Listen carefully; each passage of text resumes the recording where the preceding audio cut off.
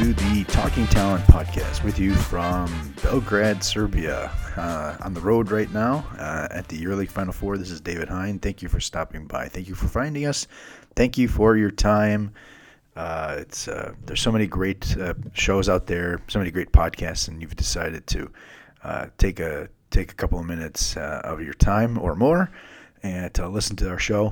Thank you very much for this. Have a really fun one for you guys this week. One of the things that I've always wanted to do with this podcast is, we're talking about all these guys, and especially the big guys, the big name guys. I wanted to come back and have the guys, have the scout guys on the Talking Talent team, come back and talk about their development during the season for guys in the draft, and the big names, because everybody wants to know about them, and not everybody has seen them, and not everybody's taken the time to look at them and sort of observe them at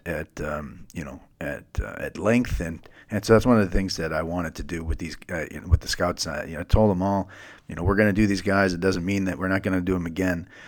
Later in the season, whatever, and so we're getting to that stage now. Draft talk is coming up, and seasons are ending, and I figured it'd be a good chance to kind of take stock on a couple of the bigger names, and so that's what we're doing today. We're going to start with Ignacio Risotto, and he's actually going to be talking about Ousmane Dieng, who of course was down in Australia in the NBL, playing for the New Zealand Breakers. So Ignacio is going to be talking about Ousmane Dieng, and then Jason Felipe is going to be talking about Nikola Jovic, who played this season with Mega, and both of those guys are going to be in the draft, or are expected to be in the draft this next month. And then we're going to finish off with Ivan Mitrovic, who takes a deep dive look at Victor Wembanyama, who obviously one of the top young talent names in the world. Highly expected number one pick in the 2023 draft, playing for ASVEL Villarbon, and so. Ivan takes a look at them. So, like I said, just we've had reviews of these guys earlier in the season, and I think it's good to really kind of sit down again. Tell you guys, this is also the development of what they were able to do during the season. It's one thing to what did you do over the summer, and then the first couple months of the season. Couple weeks and months of the season, but then over the course of the season, what kind of these guys are very young still, and they can develop very quickly, and with being with professional teams, being in new environments, etc. So I wanted to let them give you some insight into that. So let's get into it first. First.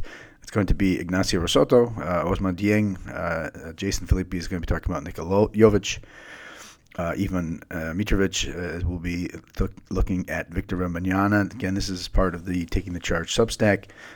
If you want to become a if you want to become a paid subscriber, go to takingthecharge.substack.com, paid subscription. With the paid subscription, you get the full archives of this show. So this show will be available for a couple weeks for free, and then goes behind the paywall. And then also you have access to the Taking the Charge Prospects podcast, where I do a long, in-depth interview with one of the top young players from around the world. So go check that out. All right, so without further ado, not going to take any more of your time from me. So thank you again. Really appreciate you coming around and listening to the show. And here is Ignacio. All right, back on the Talking Talent podcast. A gentleman you haven't heard from in a while. Reports of his demise have been grossly over-exaggerated. Ignacio Risotto, buddy down in Uruguay. Ignacio, welcome back. How you feel? I'm feeling great, despite of what my kind of raspy voice today would suggest.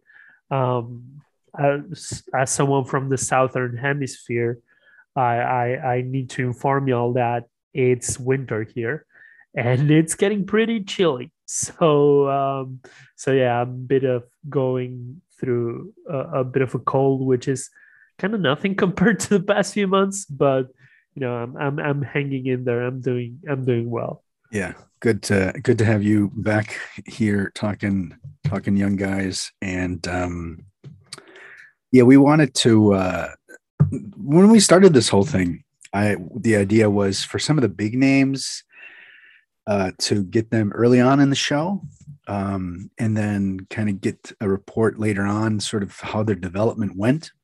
Guys like Jovic, Wembanyama, Usman Dieng, who you're going to be talking about in a second, because these are the big dogs, if you will, and these are the guys that everybody wants to know about. And I thought it was important to first kind of get out, where they're at after the summer, and then to kind of, give a status report update on, because now, Jing's played his entire season for the New Zealand Breakers. Interestingly enough, continued to deal with losing, which is something that he's actually used to. I know this is probably not something that you actually maybe had on your radar, but that he plays for INSEP in France. He was playing there, and Yeah. one of the things that all the positives that go along with that is the development and all that. But and they play against men, but they also get beat a lot, and Yes. they've gotten better. In fact, this season, this team is pretty actually decent. They've actually, I don't even know how many wins, but this is one of the most successful seasons for INSEP in a long, maybe even ever. I should actually look at that. But I remember Jalen Horde with the assistance of who was the power forward who won MVP in sub, maybe with Angie and Kaunas, power forward. Not a highly regarded guy, but he always performed also at national team levels. God, wait. he's a year older. I'm thinking Belgrade. I'm thinking this guy number 32. He's playing college right now. Daniel Bacho? No. No. Earlier than that. He's a year old, and he's a year older. Oh man, I'm just gonna hurt. He's gonna yeah. Anyhow, but I remember him teaming up with him, and then they finally, they won like first game in like 3 years or 4 years or something like that. And so kind of come back to come back, Dave. Look, come back to us. What are you talking about? So the New Zealand Breakers went 5-23 this season. Yeah. So it's actually kind of used to losing. Obviously, that's not what we want to talk about. Although it would be interesting to hear his thoughts about that. As someone, and I'm not going to bring that up. But one of the things that wanting to talk about his development, and it was a big step. We all thought, hey, this is a cool idea. Go to Australia, up and coming league. As far as internationally go, people, thinking it more and more, speaking English, having more eyes on you, a professional league. And, as a kid who was 18, actually, time of recording, he's going to turn 19 next week. Yeah. So played the entire season as an 18-year-old, and and also left home for the first time basically as an 18-year-old, and kind of played accordingly early on, and then really kind of took off sort of mid-season, and then obviously their regular season has ended. They've crowned a champion and everything else. So why don't you let us know what you have on Dieng? So basically, for the full season, 8.9 points, 3.2 rebounds, 1.1 assists, half a 0.6 steals in 21 minutes, shooting 27% from 3-point range. So what do you have on Mr. Dieng? Yeah, so let's start with a bit of the background, I would say, and I'm gonna rely on you for a lot of these things because you've been there. You've probably remember watching him live more than me, but so I know that Dieng, at least one of the first tournaments where he appeared was in 2019 at ANTT, playing 2 years up in age, but he played very few minutes there, and I didn't get to watch him or really pay attention. So I would say that his breakthrough was in the under 16s European Championship in 2019, where France comes got second place. If I remember correctly, that's the year where Spain won Yes. with Michael Caicedo, Juan Nunez, all of those MVP was guys. Ruben Dominguez. Ruben Dominguez. Yeah, that's kind of his breakout tournament. Yeah. Um, And also really nice. some dude played up a year in France. Yeah. Some big dude. I can't If remember only what's his name. yeah, Some people are talking if about him. only he was like if only he was more known like the best prospect in the world or something. Yeah, that was Wembanyama. But Of course, he played at that tournament. That was his sort of real true breakout. exactly. Especially on global, especially on the European, and of course he was that COVID robbed that generation to maybe play at the under to at least repeat the silver medal that the under 17 did in 2018 in Argentina. Yeah. Yeah. So So obviously Wembanyama was, the guy to watch in France. But I had came away from that tournament really impressed with Jen, who at that point was more of a secondary ball handler with wing size because he was measured at 6'6" back then. And so I always value, and if you ever heard me on this podcast, I always value guys that have wing size or forward size and can dribble, pass, and shoot. And Jiang was certainly a bit inconsistent and prone to, cold stretches and turnovers and etc.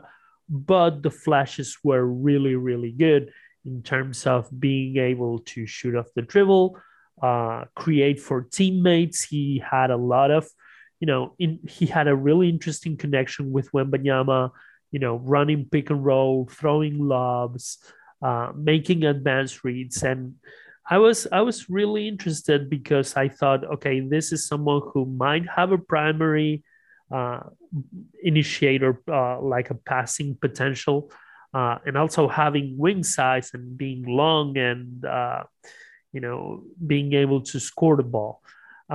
So I came away with Jang as probably one of the 4 or 5 top guys in that 2003 generation.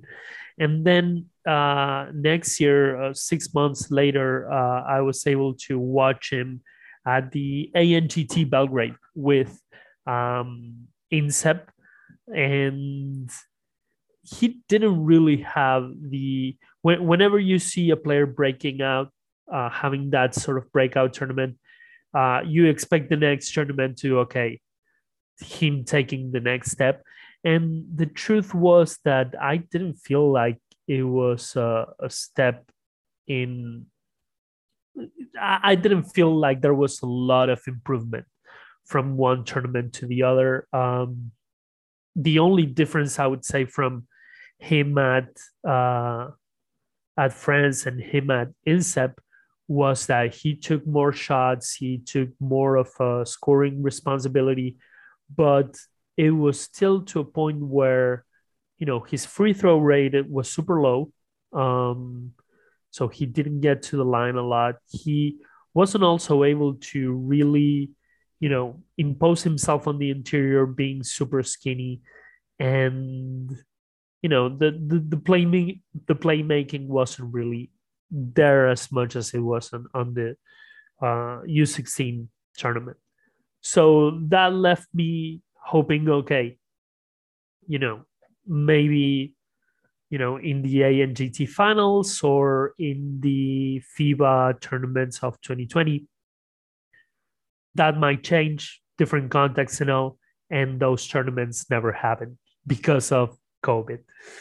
So it was kind of a long way to see him again, and to see how his game was developed. And in the meantime, as we were able to watch some of his tape in the third division of France, where some of those struggles continued. INSEP is kind of a weird context. It's a team that, like you said in the intro, it's a team of young players, 16, 15-year olds playing against grown men, um, in a low level of competition, but grown professional players still. And generally that generally things like efficiency as a shooter, lacking turnovers, that sort of stuff. Those sort of statistical indicators don't really appear in INSEP teams. Uh, but I would say the biggest development came from, pieces of information, tweets, that sort of stuff that we got in the meantime that said that Dieng had grown to 6'9", maybe 6'10". And that has been one of the biggest developments of Dieng, the physical development.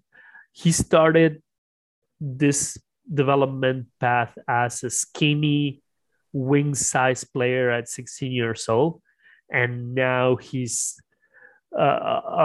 someone who still has a lot of growing to do in terms of strength, but he plays like a four and can you know guard pretty much any position, I would say, besides the five full time.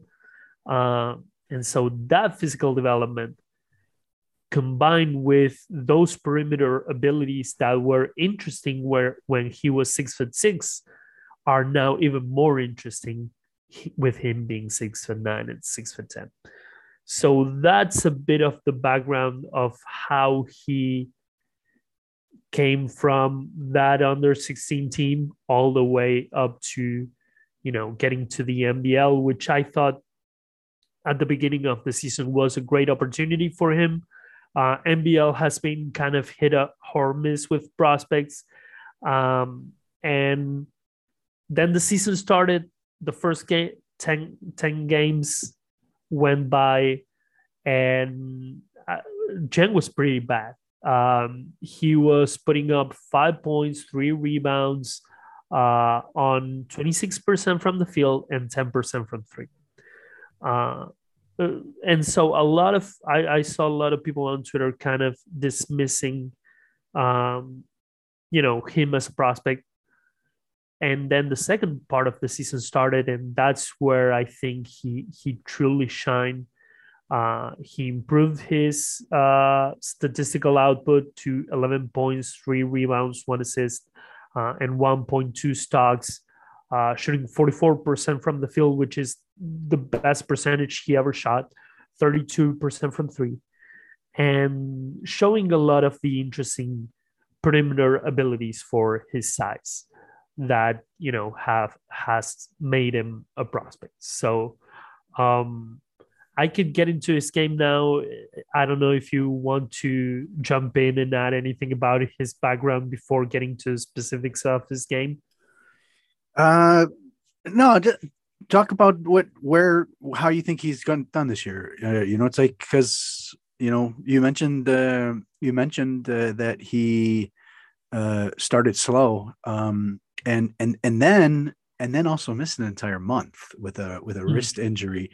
I'm actually looking and trying to figure out if it was a right or a left hand wrist injury, which would kind of have been interesting to know. I don't know if you know that, because he missed an entire month, and then after, so he actually had his best game right before the injury, 14-5, and then missed a month and came back 17-9, and then that was basically the start of really a fantastic run of 1, 2, 3, 4, 5, 6, 7, 8 games in double figure scoring of the final 11 games. So you wonder if it was a left hand wrist injury, and he was basically just doing one hand shots Yeah. the entire month away. So you know, jump in, about sort of your season development that you saw for him.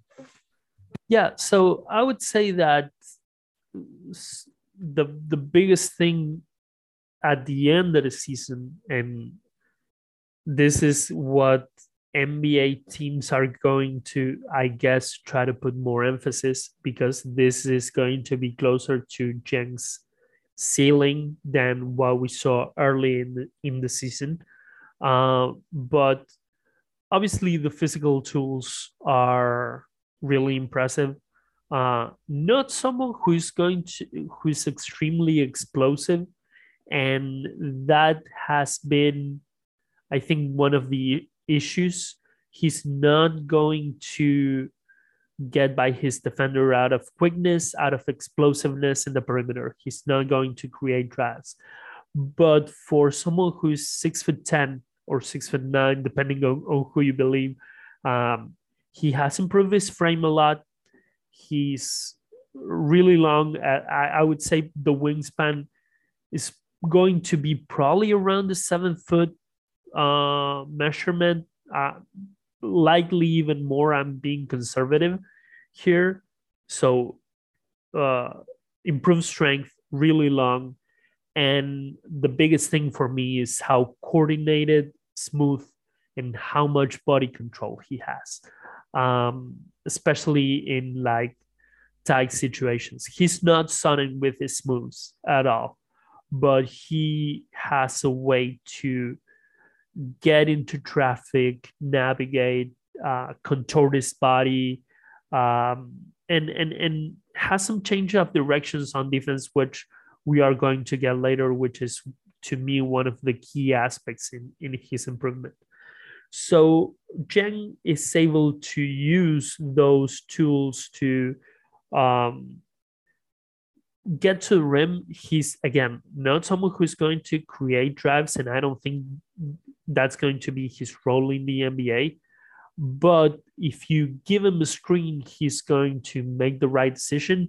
And yes, he will be able to take it to rack one way or the other, because there's only so many people in the world who can stop a 6'9" dude with great length, body control, and good handles. The other thing that really stood out for me is how bold he was with his shot selection, especially going through the end of the year. Um, he's not these 32% that he shot on the final 17 games of the year, which is the entire 2022 calendar year. These aren't open 3-pointers in the corner that your general prospect gets on a team full of grown men. This is him taking opponents off the dribble, ISOing, going to step backs, going to side steps, creating his own shot, creating his own space, which is, and when you see those flashes for someone at that size, you start getting encouraged and thinking about the type of ceiling that you can find in a 6'9" player who is able to do that type of stuff and who shows that type of touch and that type of confidence and just that type of versatility as a shooter. And I would say that that's another thing that improved through the course of the year, because again, the first 10 games of the year, he shot 10% from three. So we talked about his driving, we talked about his shooting. Let's talk about his playmaking. Again, I don't think he hasn't developed as a passer, as someone who you're going to give him the ball to run your offense consistently at the NBA level. But he makes the right plays consistently. And that's a development that I saw from him in previous years, where on those Sinsep teams that I didn't really like a ton, he was more of, okay, I am the guy, I gotta shoot every ball. He's now more of a, okay, I can make the right read because I have teammates around him who can make those shots. Um, he's someone who, out of defensive rebounding, he will push the ball in transition. He will make the look ahead passes. He'll advance the play and make the right reads. The more impressive part, though, is how he's able to make pick and roll reads and pick and roll passes. Um, and I think teams are going to be more comfortable just giving him the lane for him to try to drive and score than to double him out of the pick and roll and leave a teammate, uh, going to the basket. Because if you do that, he's going to find that teammate. He uses his size really well to pass over the top of the defense. He uses passing angles. It's nice to see that despite him growing taller, that aspect of his game, that passing threat has not, diminished it in any way, shape, or form. So I think this is a guy that you can run kind of side actions, and you can run those, maybe give him 3-4 possessions every game, and let him run the offense and see what you get from that, and maybe get kind of a change of pace from a heliocentric offense.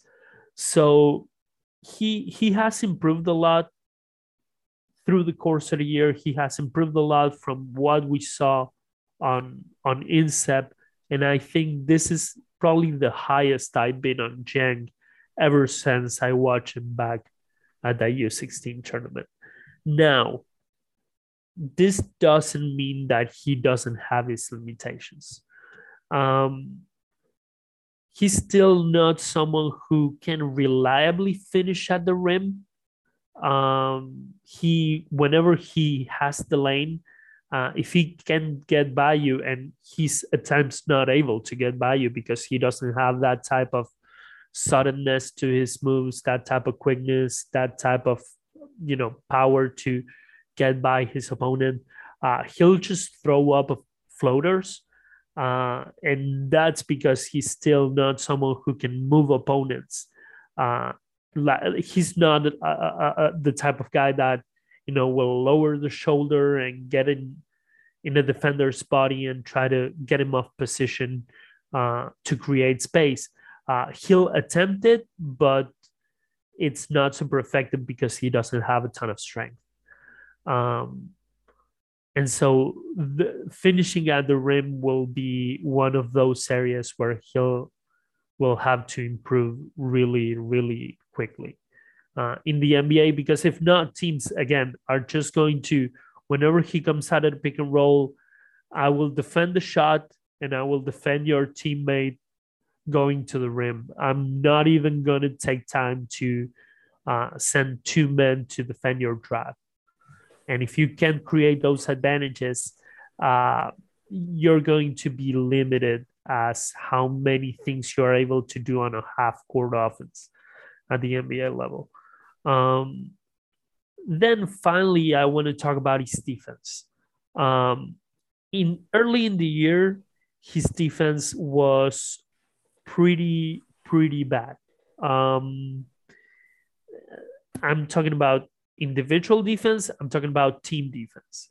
Uh, on team defense, he didn't know where to be on the floor, and on individual defense, it was hard for him to just keep opponents in front of him one on one. It was pretty rough to watch. And then the second part of the season started, and by the end of the season, I can confidently say that he has improved tremendously as a one-on-one defender. I love how, and I would say that, and I don't know if this is a coaching thing. I would imagine this is a coaching thing, because not only his technique improved, uh, his approach to defense, uh, the attention he puts, the energy he puts on the defensive end, and the pride that he has started to take on his opponents not scoring on him, um, to me is remarkable, especially in the latter half of the year. Um, he seems to now be, whenever he's defending on an island or defending an opponent, um, first, he's able to contain penetration a lot more than he used to do. I think he has learned how to make himself look big, how to position himself, um, to, prevent opponents from getting to the basket. And it surprised me how fluid he is and how quick he is to turn his hips whenever he gets, whenever an opponent can get by him. Um, Obviously, 6'9" with a high center of gravity. I don't want him like defending smaller, quicker point guards, but if you put him on an island, I think he shows enough motor and enough lateral mobility to, really um, cover the drive and contest shots effectively at the rim. Um, I also liked how he was not only his hip fluidity, but how he was able to change directions and stay in front of opponents. So let's say an opponent's going right, he'll cross over left and try to attack. He's able to change directions and match that same change of directions and staying in front of opponents. And that's something that I saw late in the year. Early in the year, he wasn't able to do that. And I don't know if it was, again, the coaching staff really, hammering that into him, of him trying to be a better one-on-one defender, uh, or just him picking up, defensive techniques and, you know, all sort of defensive tools that made him a better one-on-one defender. But I can confidently say that he's not going to be a minus as a one-on-one defender at the NBA level. The team defense still needs a bit of work, but I'm generally not someone who worries a ton about team defense, because I think, again, that's the job of a coaching staff to, make a player understand where they should be on the floor to make plays. And when I mean team defense is that, he can be a bit late to some of the helps. He's kind of glued to his man a bit. He can get caught ball watching, and, an opponent can get, caught backdoor. But compared to where he was when he started the season, that's pretty much nothing. So, again, really impressive. Just to sum it up, and I kind of will open up the floor, quote unquote, if you have anything to add. But overall, I think it was an impressive development from Dieng, a prospect that if you would have asked anybody by even mid-January what they thought of Dieng, they would have said, he's not an NBA player. Yeah. But he has put a late season surge that is nothing short of impressive, and makes you hopeful, because even though you saw the failures and, the how should I say this, the, potential ways in which it could go wrong for him at the NBA level at early in the season, by the latter part of the season, you watch how high of a ceiling this guy can have. And at the end of the day, it's going to be, how a team values the draft. If they value it by ceiling, they're going to have Dieng pretty high on their list. I want to know who he was talking to, who was and what he was being told in that month away, and who he was watching the game with, because you can clearly see it was the last game before the wrist injury, and then after the injury, basically once he came back, he exploded. The rest of the season, was really rock solid.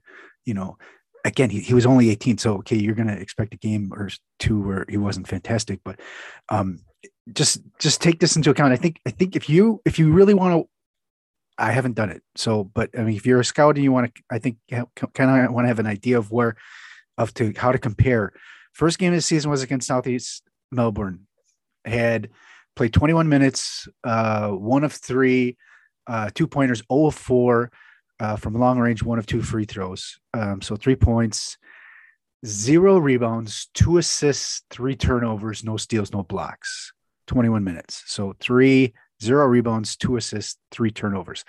Second to last game of the year, again, Southeast Melbourne. So same team.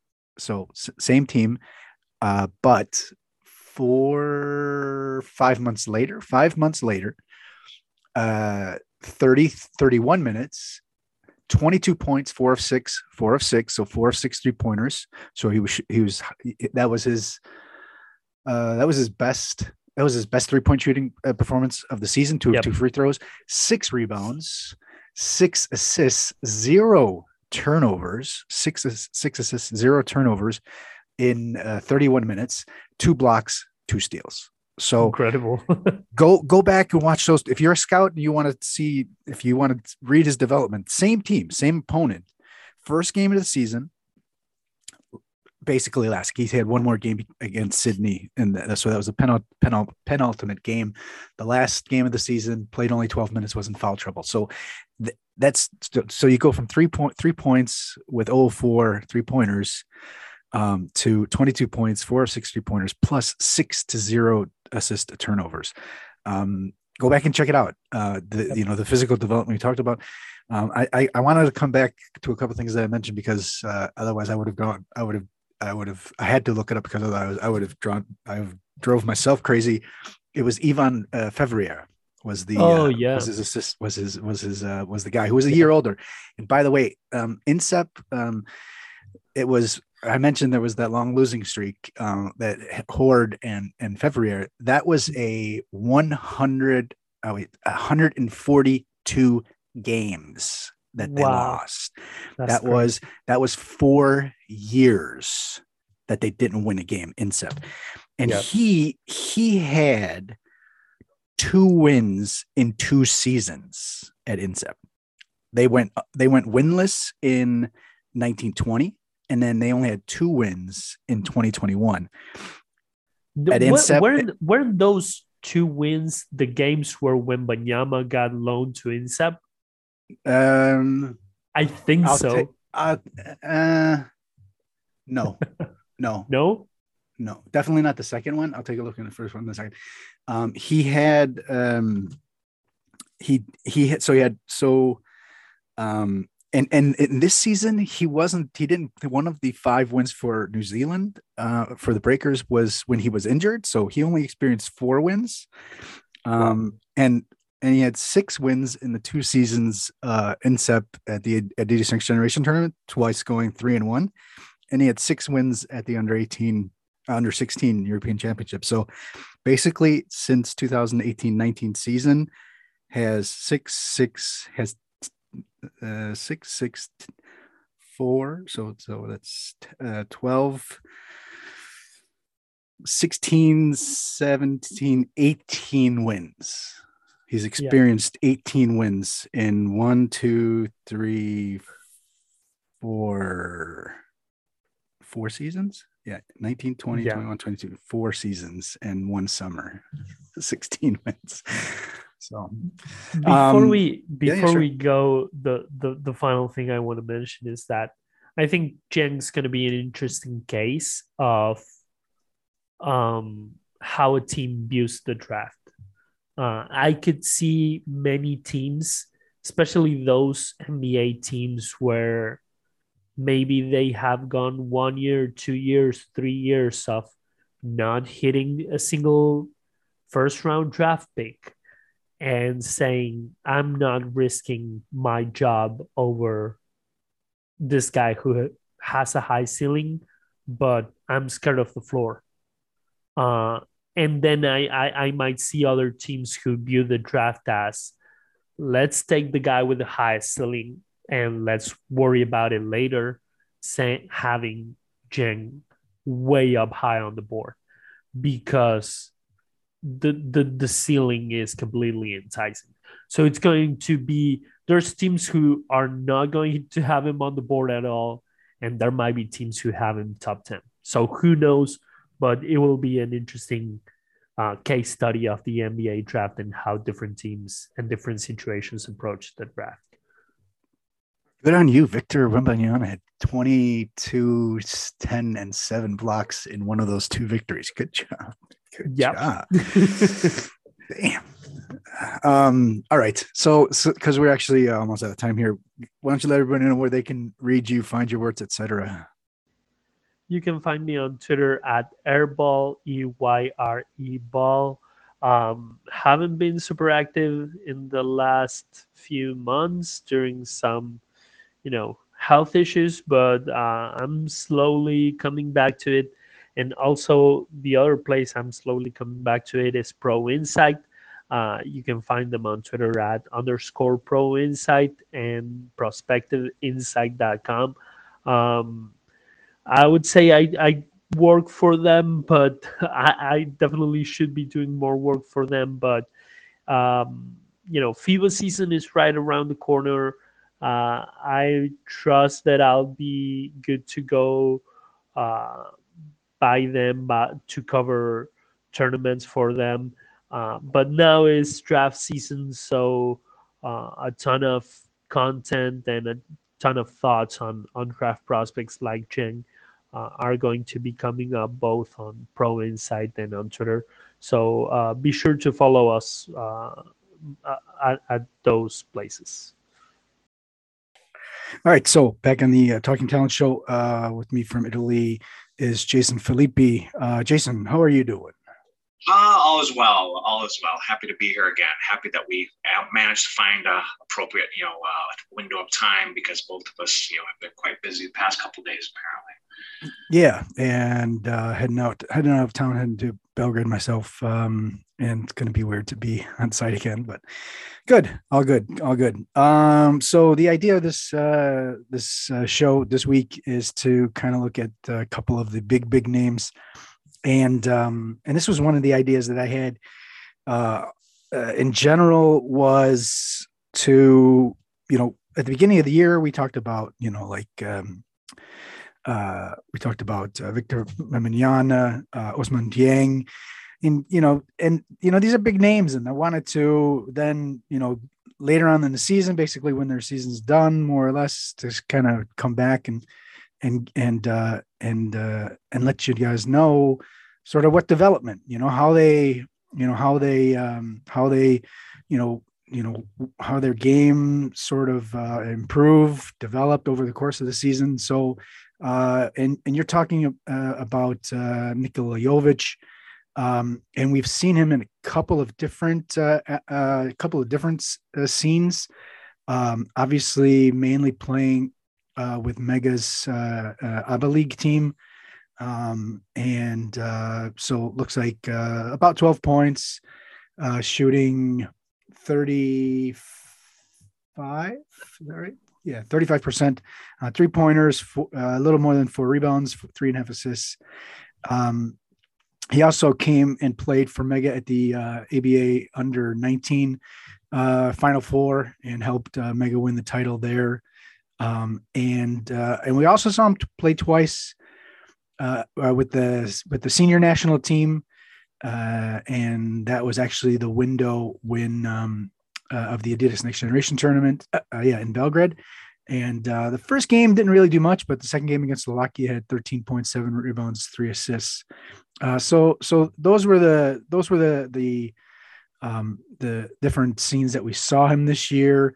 Did have a 25-point game against Split, had a couple of 22-pointers, and looks like a high of 7 assists in a game. So why don't you let us know what your thoughts are on, obviously, everybody was thinking highly about him. What do you think of what Nikola Jovic was able to do over the course of the season? Well, like I said, he had a very, very up and down season, to say the least. And, on one hand, I would label season a disappointment. He went into the season being considered probably arguably the top international prospect for the 2022 NBA draft. In the end, he still probably is the top, one actually. But obviously, the pathway he had this season was not. It was quite rocky. On the positive side, I do think that he has improved over the season, considering especially that he really struggled early in the season. Nikola Jovic struggled mightily on the defensive end. That's obviously still, his weak spot, but it was obviously a huge problem initially, even more than it is today. He just wasn't, used to the playing with that intensity, because obviously, at the junior level, he could kind of just coast on defense, save his energy for the offense. And, certainly, guarding, pro players, American wings specifically, is something that he was not necessarily used to. And like I said, he struggled, to guard pretty much anyone. There's people saying, that he's going to be more of a 3, some more of a 4, some more of a stretch big. Ultimately, at least at the NBA level. But the truth of the matter that Nikola struggled to guard pretty much any position, whether it was, a bigger, stronger player at the low post or a smaller, quicker wing outside. And even offensively, like I said, I was very high, and I still am quite high on Nikola Jovic. I love his versatile offensive game. I think he has, great ball skills. But like I said, he even struggled on offense early in the season. He perhaps shot it better overall, at least, over the course of the season than I thought. But the one thing I loved about him at the junior level was his ability, to act as a primary ball handler and to create both for himself and others. And I didn't see as much of that at the pro level. I'm sure it was also in part because that was not what they necessarily wanted him to do, because, like I said, different context. They had a primary ball handler already. But it's also probably true that, Nikola Jovic struggled much more at the pro level than at the junior level to create off the dribble. So that was the case. Anyways, like I said, saw him early in the season, and very disappointed with my first live performance. Like I said, he struggled on defense. He got into foul trouble and really had very, very little impact. But, later games in the season, I did see some, improvements. Like I said, still has a long way to go on defense, but he seems to be trying hard, if anything. And, offensively, like I said, his confidence grew. He, shot it much better from 3-point range, over the last, couple months of the season, and just, became more and more assertive. He, when I first, early on in the season, he seemed to have lost that confidence, that, moxie, that cockiness that he had shown at the junior level, but he seemed to have regained that towards the end of the season. And anyways, like I said, the question about Jovic is that really he can do a bit of everything. He's very, very skilled, very talented, very versatile. My question, specifically in an NBA perspective, but even for a EuroLeague for that matter, is will all of this translate? And if you asked me a year ago, I would have said absolutely yes. Now I'm like, well, maybe not, or maybe not as much, or maybe only certain things will translate. The thing that's special about Nikola Jovic for me is the fact that being so versatile with these great ball skills, that he's in fact able to act as a secondary ball handler, if not a primary ball handler. And if you make him play off the ball, which is what happened a lot when he was struggling early in the season. And to be honest with you, even with the Serbian national team at the U19, World U19 summer, where he still played well and was in fact on the name to the all-tournament team, though he was playing mostly simply as the scorer, as the offensive terminal. He was not, playing with the ball in his hand much. And my point is that if he's just, an offensive terminal, he's not special anymore. He's special for me if he can and is able to keep, acting as a, secondary ball handler, if not a primary one, and acting as a facilitator on the offensive end, even at the pro level. So that's the big question mark. As of today, I still believe that Nikola Jovic will be able to fulfill this, potential that I described, but sure, it's not a sure thing. So if you think that, that his main effectiveness, or the main way he can use his effectiveness and take advantage of that, is with the ball, sounds like your team that's drafting him has to go into the season saying, when he's on the court, he's going to have the ball in his hand as well, right? Yeah, and at the pro level, especially at the NBA level, I don't know if that's going to be. I don't know if it's going to be possible. Isn't that kind of the same thing what happened with Avdia a little bit at the beginning, right? Perhaps that's a good comparison. One of the players that I've compared Jovic to multiple players, and Dieng is one of them. And Avdija, he was special because he could act as a facilitator, as a secondary ball handler. In the NBA thus far, at least initially, he was playing strictly off the ball, more of just small ball stretch, 4-man, and so on. But once he got a more bigger role on offense, he started to do much better. Probably the best comparison, though, and I recently made this comparison, I think the most likely scenario, the best case scenario for Jovic, if he doesn't, have the opportunity to become, at least a secondary ball handler, but, just have play mostly off the ball. I think that his career path could resemble that of Gallinari.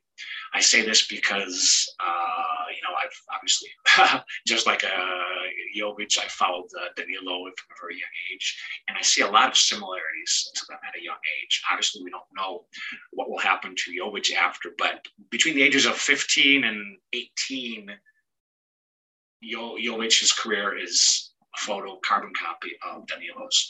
They were both, guards going up. They both had late growth spurts and, grew a lot and, became, like I said, out of necessity, more of, big forwards, but they maintained, those guard instincts, those ball handling skills.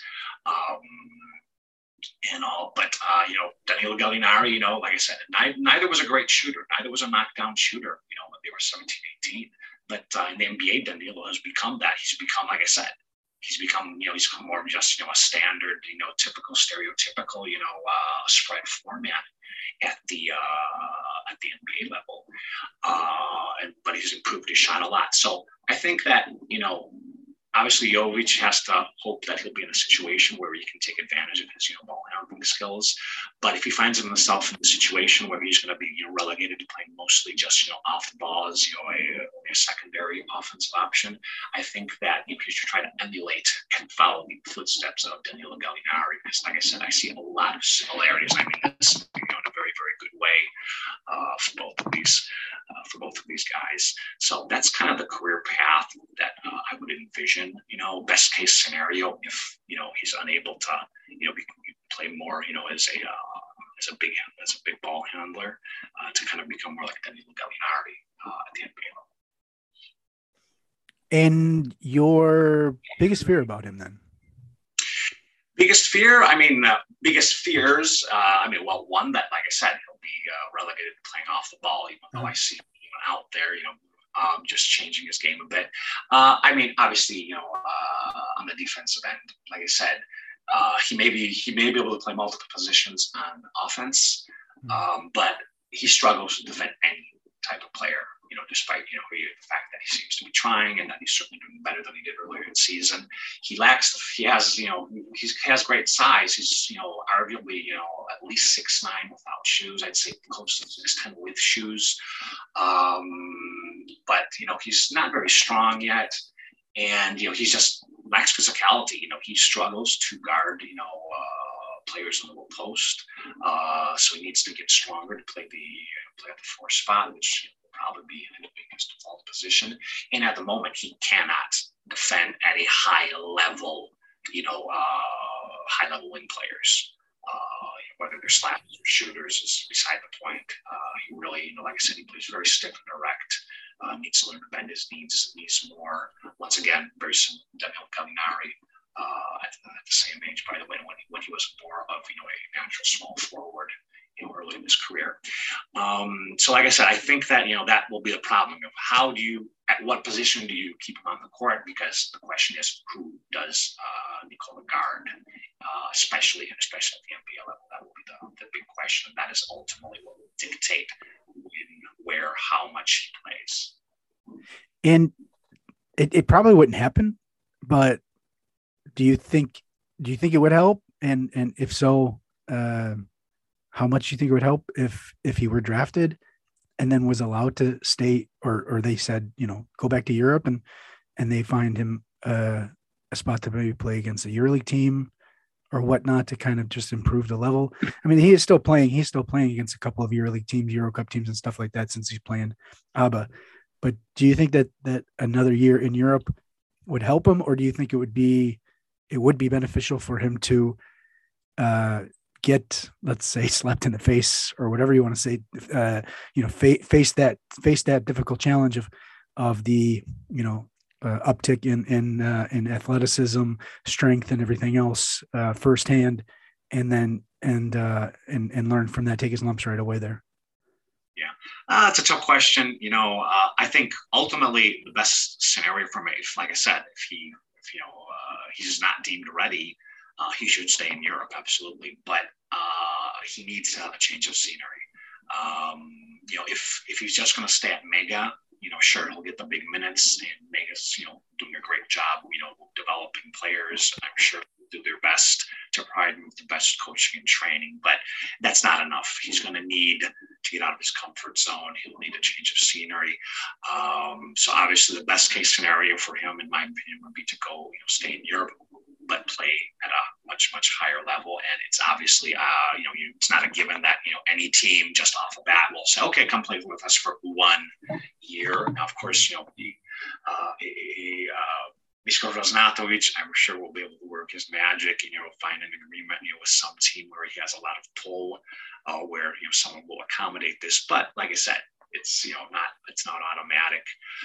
So like I said, if I had to rank the possibilities, number one, stay in Europe, but play with the EuroLeague competition or close to that. 2, go to the NBA, go to the United States, even if you have to stay in the G League for part of the season. And like you said, take your lumps and, take a step back for a moment and, try to, like I said, stay humble and all. And the last case scenario would be to stay at Mega. So what I'm saying is that, he needs, this has to be his last year at Mega, whether, he goes directly to the NBA or elsewhere. That's beside the point. He won't be able to reach his potential if he stays another year.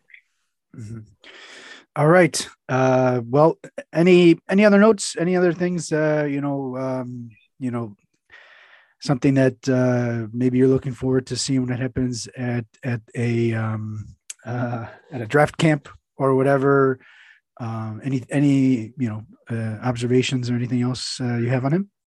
Yeah. Well, obviously I'm very intrigued because, it's in the past, a lot of European players, have attended the Chicago pre-draft combine, and some have done well and raised their stock. Others have struggled and, have seen their stock drop. So it could go either way. I always like this concept. I mean, a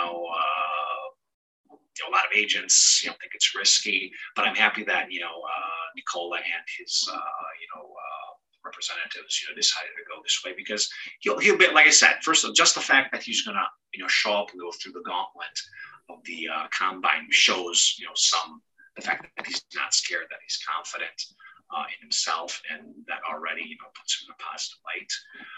But obviously, like I said, I'm curious to see though, how people do. I won't be able to attend, the combine this year, but I'm very eager, to hear reports from colleagues about how he's doing because, like I said, this will give you a better idea of where he stands. Like I said, it'll answer some of those questions to some degree. Like I said, will he be able to create against more athletic defenders? Will he be able to defend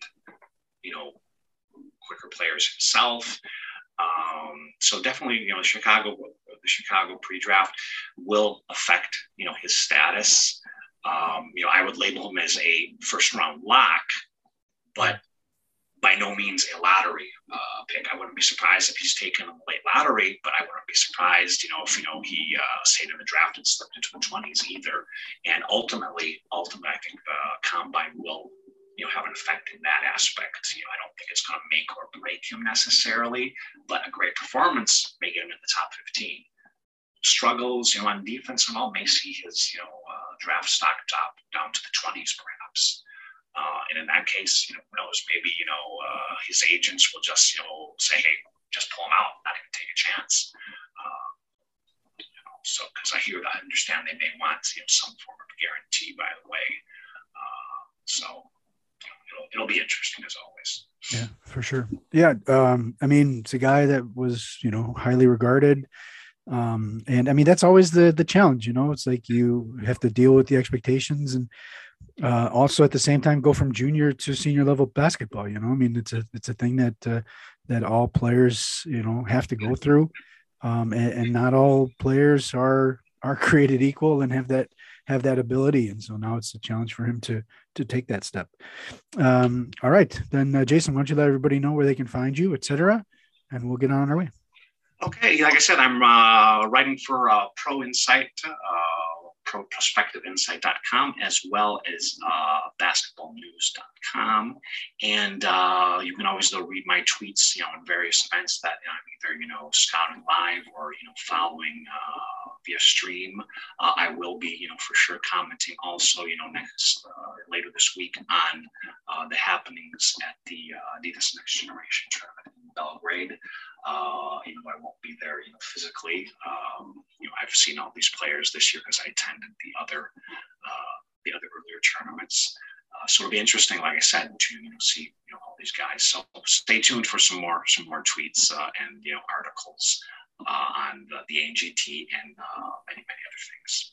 All right, fantastic, Jason. We'll talk to you then latest in 2 weeks. Thanks a lot. Thanks. Bye-bye. All right. So the Talking Talent podcast again this week, we are looking this week at a couple of the big names. And this week we have Ivan Mitrovic. Ivan, welcome back. Hey, glad to be back. Yeah, we are. We're going to have you offer your sort of opinion this week, sort of an update on really, obviously, the biggest name out there right now as far as youth basketball goes, Victor Wembanyama.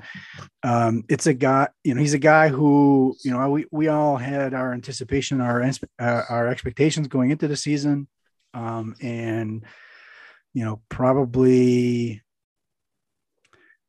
Definitely for the first couple of months, we were starting to wonder, about his ability to stay on the court with a couple of injuries. Broke a finger in early November that kept him out almost a month, and then also had a shoulder injury that kept him out for 2 months from mid-December to mid-February, and then kind of after that started to take off. I guess let's start with just your thoughts of, we all had our expectations going into the season, like we said, especially after what he did at under 19 World Cup. And then also, especially what he did against Chet Holmgren. So your thoughts about about what he was able to do, this season. Well, I also had high expectations but I didn't know honestly if those will fulfill, since he's actually coming from Nanterre, where he played French league and had some Euro Cup minutes, but then he transferred and went to higher level French league team and team that plays higher European competition, which is EuroLeague. So I didn't know if he'll get enough minutes. And his playing time increased during the season. As you said, he had injury troubles, which kept him out for almost around 3 months. But after those injuries, I don't know what to expect, honestly, since he's only a 18 years old kid whose body is not that well developed, who He's skinny, tall, so I didn't know if his body is strong enough to get back that ready, but he proved his. I mean, he came back and he had his best EuroLeague game in last round against Milan. He scored 18 points. He had some good games in French league, so it seems like he's improving. He feels even more comfortable on the court. He found his role. He mostly plays outside. Even though he's that tall, but he plays outside. Not because he cannot play inside.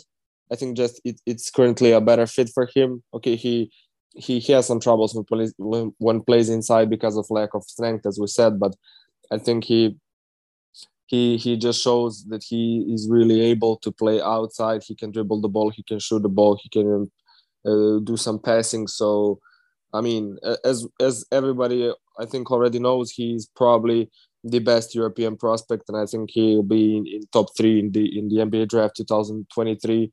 I mean, his mobility, his talent level on offensive end, his versatility on defensive end. He can block shots. He can switch. He can move on the perimeter, and he did all of that. He did on EuroLeague level or on senior level. So I think he is currently the best European prospect, and there's no doubt about it. What do you think? What do you think he did surprise you the most this season? Well, one thing that for me stood out. I mean, he to me, I didn't see him live, but watching games, he seemed so fluid on the court, even though he's playing with guys who are even like 10, 12 years older than him, guys who played in NBA, guys who have some EuroLeague experience. He seemed so fluid on the court, and everything seemed so comfortable and natural for him. That at some point I didn't have a feeling that he is playing with guys who are older than him. It looked like he is playing against guys of his age. So he really seemed, everything he did, it looks natural. It looks fluid for him, and it looked like we already saw that. Like, I mean, as I've said, everything looked like he is playing against guys who are his age or maybe a couple of years older, but it didn't seem like he is playing against ex-NBA players or EuroLeague legends as he did. We're still going to see him in another year at least. He can't go to the draft until 23. And I was, I wrote a longer piece about him for FIBA, and one of the things that I did in that is I talked to Kimani Wensu, his mate there at Asvel, and who's actually been around him since they were 9 years old. They're actually like 2 days apart. But one of the things he said is that just wait for him to get to a point physically where he's able to play inside. It's unclear what he's going to do. Obviously there's the French playoffs going on now. And then, there's the off season, and I can't imagine that he doesn't get selected into the Eurobasket team. If nothing else, just to get him used to being around those guys. And I mean, even if he plays 7-8 minutes, he can block 3 shots in that time. And so it's unclear how much, let's say, individual workouts, he's going to be able to have this season, or whatever, to work on certain things. But knowing that he will, in January of 23, turn 19, with the physical maturity that will come. And I'm sure now he, once the season's over, the French national team's not going to be, in training camp right away. He'll probably have a little bit of time where he can maybe, relax but I imagine he might try to work out a little bit. What do you think he's going to be able to do with the added mass and that you would just imagine that will come automatically from physically maturing, and then playing really the second half of the season, second 2/3, the second 2/3 of the season, as a physically that much physically stronger next season? Well, yeah, I mean, it's obvious that his body is his currently. I wouldn't say it's the biggest problem, but just he is a 18 years old kid, and he needs some time to develop his body naturally and also to work on it. But I mean, I think he will play more easier inside the paint once he gets some more mass and gets stronger. Not in scoring wise. I mean, he can score over guys easily. Even now when he lacks of body mass, he can score over guys without any troubles. It's up to his size. But I think once he gets more mass, I think he'll be able to make a position for himself down low to maintain that position. I think he'll feel more comfortable to post up guys, to have better feeling with his body and body control, and just to be able to stay closer to the basket and to make his points easier than he does. Usually when he is scoring around the rim, it's from passes or after pick and rolls, he can roll to the rim, or from off ball movements when he goes for cuts or alley oops. But I think just he'll be able to create position easier, and then after that to score easier in the paint, and also he'll be more able to defend. I mean, when his body gets stronger, I think it will be easier for him to defend on the low post, even though, as I've said, his shot blocking and rim protecting ability, it's enormous already. I mean, I think he averages around 2 blocks per game, both in French league and EuroLeague. So when it comes to rim protection, he'll have same elite movements, but I think it will be easier for him to defend guys and just don't let them shoot when his body gets more developed and gets better physically. Because that is such a big thing, the physical development that he faces. Any concerns on that? Obviously, there's the size and just with limbs that long, especially the legs. When you have a small guy, might run into him, or it's that much easier to step on that many more feet just hanging around, on the ground. Is there any, because one of the things that, and you mentioned it, is that, can actually play kind of like a guard, because he does have some ball handling ability. Is there any sort of worry at all from a physical standpoint that when he does get bigger, that some of that fluidity, some of that ability to play outside in might go away? I mean, it's hard to know exactly, because we don't know what the finished product will look like physically, mature wise. But what are your thoughts on that? I don't think there'll be problems. I mean, as you said, we don't know how he will look like in I don't know 5 years, but he doesn't seem to me like a guy who will gain, I don't know, 25-30 kilos of mass and just become way stronger or way more bulk than he is now. I think he'll just reach his physical potential at some point. He'll get more mass, more kilos for sure, but I think his physical profile will stay the same. I think he doesn't have that wide body kind of, so he cannot really fulfill that and cannot really be I don't want to say, but fat guy. I think he'll always stay skinny and lanky, and he'll just get more mass and become stronger. But I don't think he will lose his fluidity and his mobility if he gets, I don't know, like 10 kilos more.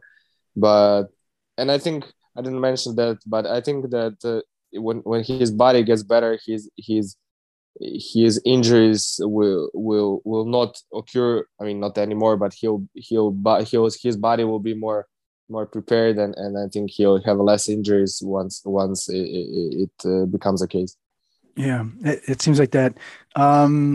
Give us something that you think that he still needs to, really work on.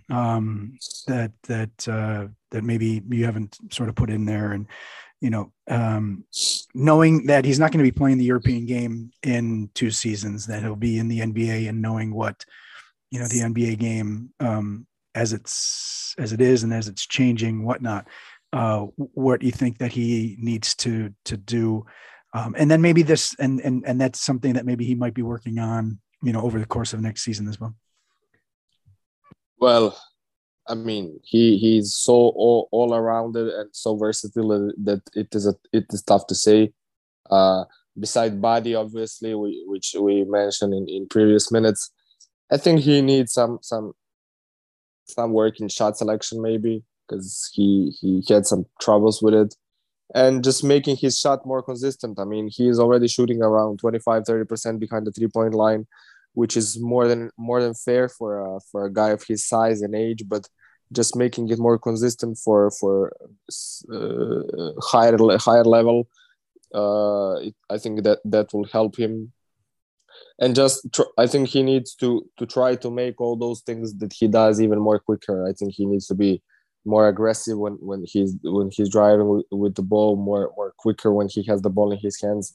I mean, I'm talking about him translating to NBA level. I think those are, he needs just to make all the things he does just to be more aggressive, more quicker, and then his shot to be a bit more consistent, which I think will happen maybe even next year when he, if he stays healthy for a longer period. I think he just need to some consistency in working on it, and then playing consistently, and I think that will come with it.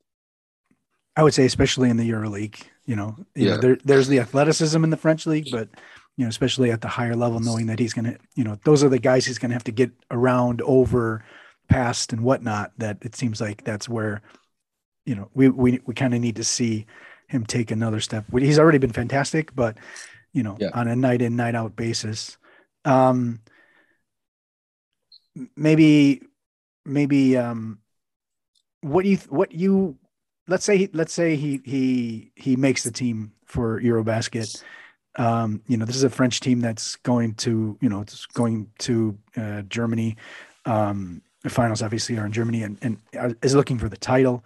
What would you kind of expect, or what do you think would be something that he is able to do there, for people who aren't going to be able to watch the French playoffs, and so the next time we see him will be the maybe Eurobasket. What are your thoughts about him? About maybe what you would expect from him from Eurobasket? Well, I think it depends a lot of who plays for French national team. Like, I mean, their team is so loaded with NBA players, with high level guys. So if all of them come, his role will probably be very limited. I think if he makes the cut, he'll probably won't play more than, I don't know, 5, 6, 7, 10 minutes, depends on the score and everything. But if they don't, if for some reason, I don't know, injuries or whatever, I think he can do the same things as he does in his team, maybe with less minutes, and maybe with more needs to be better, even better defender, not only blocking shots but doing everything else, switching, defending on the low post, and everything he can do. But I think he'll just need to pay more attention to that if he makes it to the senior national team. And then I guess, since he's a kid basically still, I don't think he'll have that many shots in his hands, and probably would be more of a bench role player. But anyway, if he makes the team, that will be a huge experience for him, just to be there, as you've said, to be part of the team, to practice with those guys, and to produce as much as he can do.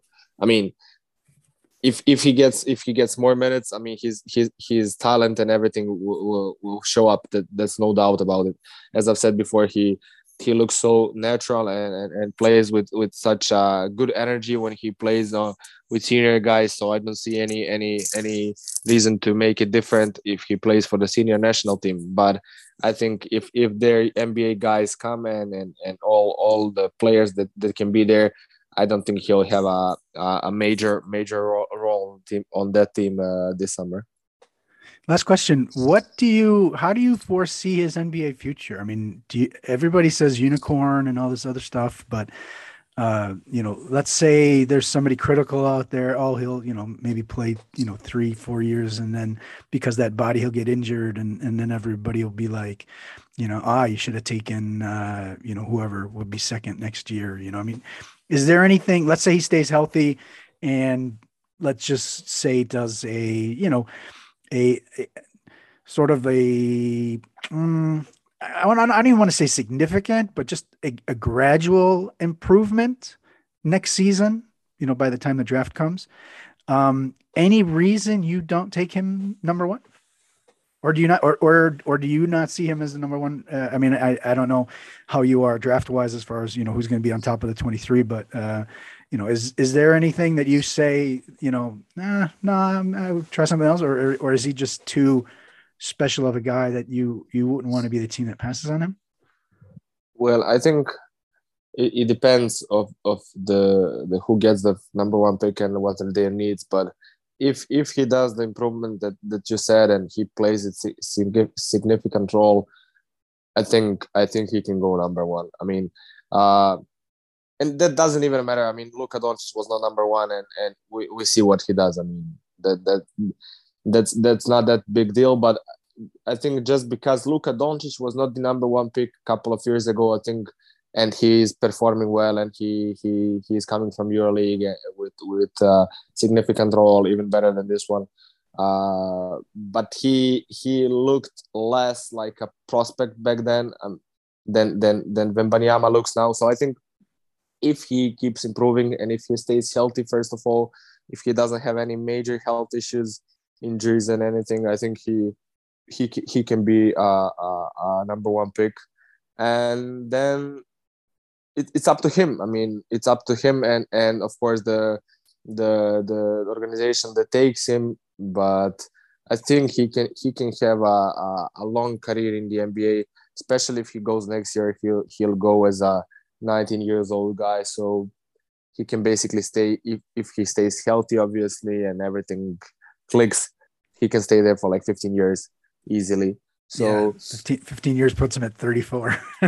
yeah, and he'll still be young to come back to Europe to play a couple of seasons. So if he wants to, but anyway, I think he can find his role over there. Maybe not from the beginning, but just like he did in Europe, significantly improving and going step by step in his development and his role. And I think he can make it over there. Just of course he needs to stay healthy and gets the good environment and everything, but talent level and ability to play and ability to produce on offensive end, to defend on the other side of the floor. And I think he can translate that to NBA level just once he gets more mature, his body develops, and he just gets some more experience playing with older guys. It's funny that you say that you said he's a bigger prospect than Doncic, because Doncic was already like he was already like a major player on major winning teams. He won the EuroLeague the summer before that. He won Eurobasket, top 5, all tournament team selection. Had played, two, the grueling grind, full season EuroLeague playoffs, EuroLeague playoffs, ACB playoffs, high expectations. Wembanyama hasn't done any of that. But like if you think talent and future, you're like, yeah, okay, Wembanyama is a guy you can dream on more than almost as crazy as it sounds, like quote finished product, that Doncic was. I mean, he was much more of a finished product than Wembanyama will be at next point, when he's going to be in the draft. So I just thought it was pretty interesting. I never really heard that sort of, everybody hears, everybody's like comparing, everybody says, is he going to be a Doncic? And, and now, but interesting comparison.